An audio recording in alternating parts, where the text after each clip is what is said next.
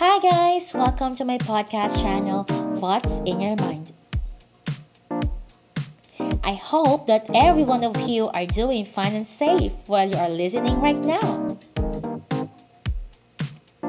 Today, it marks the first episode of this podcast, and I am so excited to share a lot of things and a lot of answers to the questions that are now running inside your mind. And before we go through, I would like first to introduce myself to you. My name is Jonilyn. My friends call me Jo, and my family calls me, of course, something embarrassing. I am a 90s baby, kaya hi sa mga batang 90s dyan. So what I do right now is I am a teacher, I am a psychometrician, and of course, a life coach. I graduated BS Psychology many years from now, so no need to know my age. Basta I think it's enough for you to know na batang 90s ako. Anyway, currently I am studying Masters of Arts in Clinical Psychology sa isang university dito lang malapit sa amin.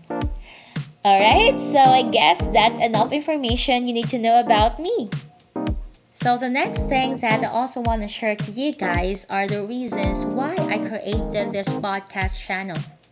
As what you have heard from me seconds ago, I really have the heart and passion to talk about what's going on in an individual's mind.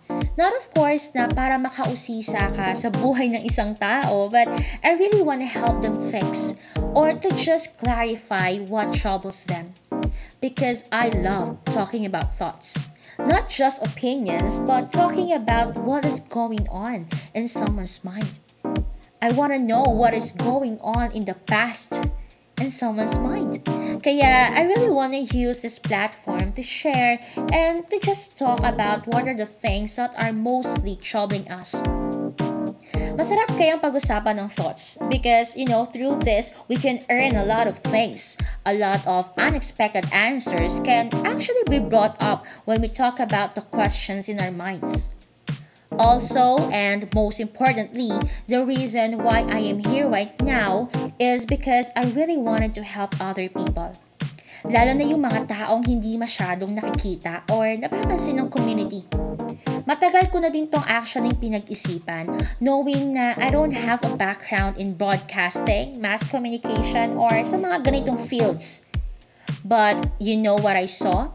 Why do I need to do this? I saw a need. I saw what people needs right now. Hindi lang kasi vaccine and ayuda ang kailangan natin in this time of crisis. But we need to talk about and to take care to what is mostly compromised ng culture natin dito sa Pilipinas. And that is our mental health. So, I welcome you guys once again to the first episode of this podcast entitled, Why is Your Mental Health Also a Priority? You know what? Nowadays, I observed that there are actually three types of people that we can see around us, most especially sa social media. Lalo na ngayon, we are in quarantine. We barely go outside, so most sa atin napapatambay talaga tayo sa social media.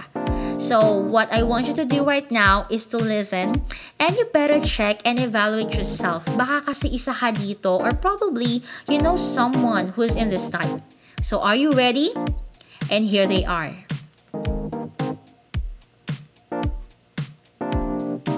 So the first that I'm going to talk about are those people who hide their true emotional or mental state through showing to other people that they are fine, but in reality, they are not. In short, sila yung mga taong mukhang okay pero hindi.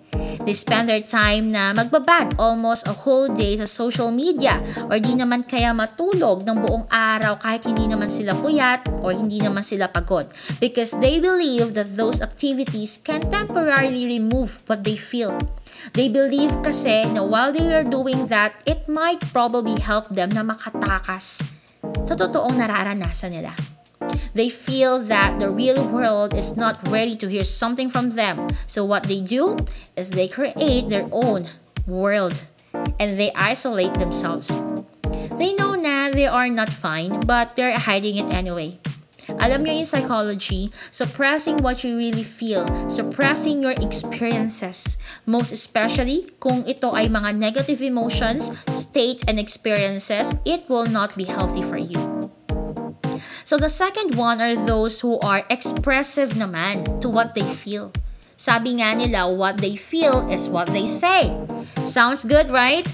Yes, but actually not all the time. We cannot say kasi na once we vent out the disturbing emotions we feel, it does not mean that the pain and sadness will go away. It might be a therapeutic method for them, but guys, I wanna let you know that it is not enough. It must go through an appropriate process. Kaya ito, I have a question for you. Have you seen posts sa social media or have you witnessed personally wherein may isang tao na naglabas ang sama ng loob niya sa isang tao, nag-post sa social media or di naman kaya nagparinig, diba, towards the other party. Then it turned out na yung paglalabas niya ng sama ng loob caused a fight? Have you experienced that? Kasi ako, I witnessed that a lot of times. And I'm telling you, it is tragic. Because you know what happened there? What happened there is they are too driven by their emotions. To the point na yung disturbing emotion na dapat na maalis. Yung disturbing emotion na dapat na ma-resolve. Nakasakit pa ng ibang tao. And that is also not healthy. And the last one are those who are honest to what they feel or experience. They're honest to their family members and friends, telling them na hindi sila okay. They are what we call the reflective ones. It is actually a good thing kung iisipin natin. But you know what? The sad point there is, despite na they have loved ones on their side to talk to, the pain, confusion, anger, and sadness still does not go away. People in this type are clueless on what they need to do. They might have the people with them, but those people cannot do something about what they experience. Marami ako na-encounter ng mga taong ganito. They wanna go out from their nightmares, but they can't. Hindi kasi nila alam kung ano ang gagawin nila. Knowing these three types of people, you can actually distinguish the differences between them. But I want to let you know that these three have actually one major similarity. They are all in need. Lahat sila mayroong kailangan. And they need two rights in their situation. Dalawang tama sa buhay nila ang kailangan nila. What are these? These rights that we are talking about, they are the need, the right help, and the right people. Addressing mental health must also be like addressing COVID-19. Magkaiba man ng intensity or ng paraan, pero just like other diseases, mental health must be properly addressed. Because mental health is not only about emotions. It is not about you are sad, you are angry, you are anxious. It is more than that.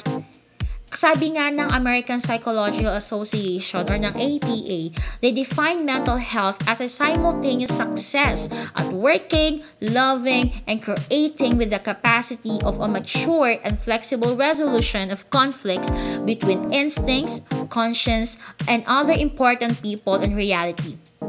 Because good mental health is important.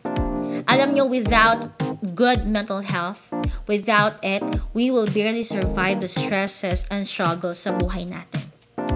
Because let us admit, aminin natin sa sarili natin na we are all vulnerable in every problems ng mundo. You cannot choose what struggle ang pwede mong ma-experience. Ang stresses at problema sa buhay natin, hindi yan parang tao na pwede mong taguan kapag ka nakasalubong mo. Yung pa pwede mong iwasan at sabihin mo sa kanya na, ayoko sa'yo, layuan mo ako. Di ba? We cannot do that. Kung po pwede lang. Sana pwede, pero hindi. Pwede mong i-deny yung problema mo, pero hindi to aalis sa'yo eh. If you do not resolve it on your own with the help of the right people.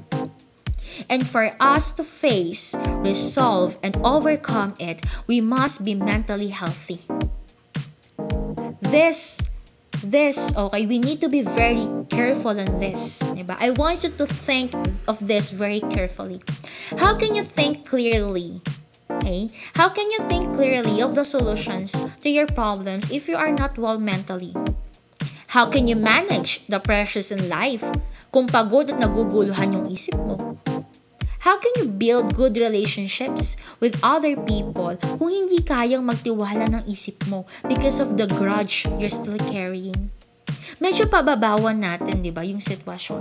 Paano ka makakatulog kung ang dami mong iniisip? Hay nako. It is saddening, right? Nakakalungkot. I can see what these people are going through, but I cannot reach all of them at once.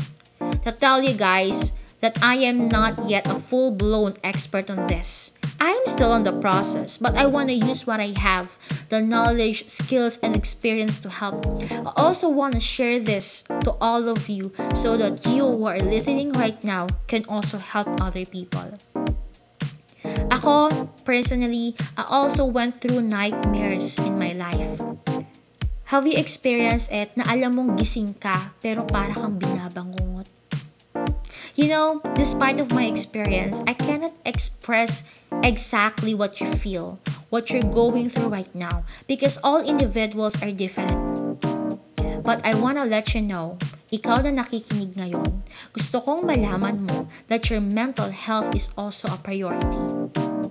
The mental health of your parents, mga kapatid mo, kaibigan, and even the strangers around you.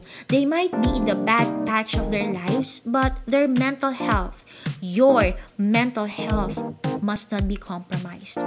It is also a priority.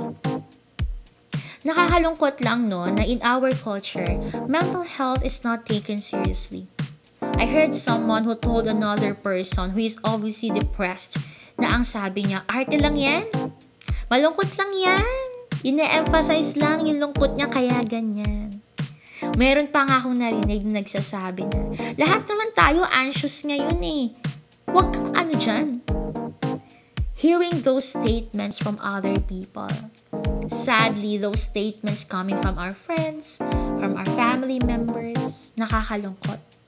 Kaya marami sa atin, takot magsabi kasi takot mahusgahan.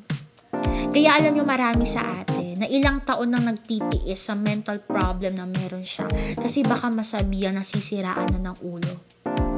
Or worse, baka baliwalain lang. I want this to emphasize on you that your mental health is important. It is a serious matter na kailangang pag-usapan at i-address. Your mental health is a determinant kasi. Why your mental health is important? Why is it a priority? Because it is a determinant on how you will overcome the problems in your life. As what I have said earlier, hindi mo kayang umiwas sa problema. You cannot choose your battles. You cannot choose your problems. So what you need to do is you need to be strong to endure and overcome those problems. Ma-overcome mo yung mga problema na yun if you have a strong and good mental health. So this podcast aims to bring clarity to what your mind is thinking about. In the future episodes, we will talk about on how we will take care of our mental health, how we will be able to cope with the stresses in life, and many more. So, I hope you guys that you have learned something new and interesting today. So once again, this is What's on Your Mind podcast, and I can't wait for the next episode. Thank you guys. Have a nice day everyone, and choose to see what's good around you.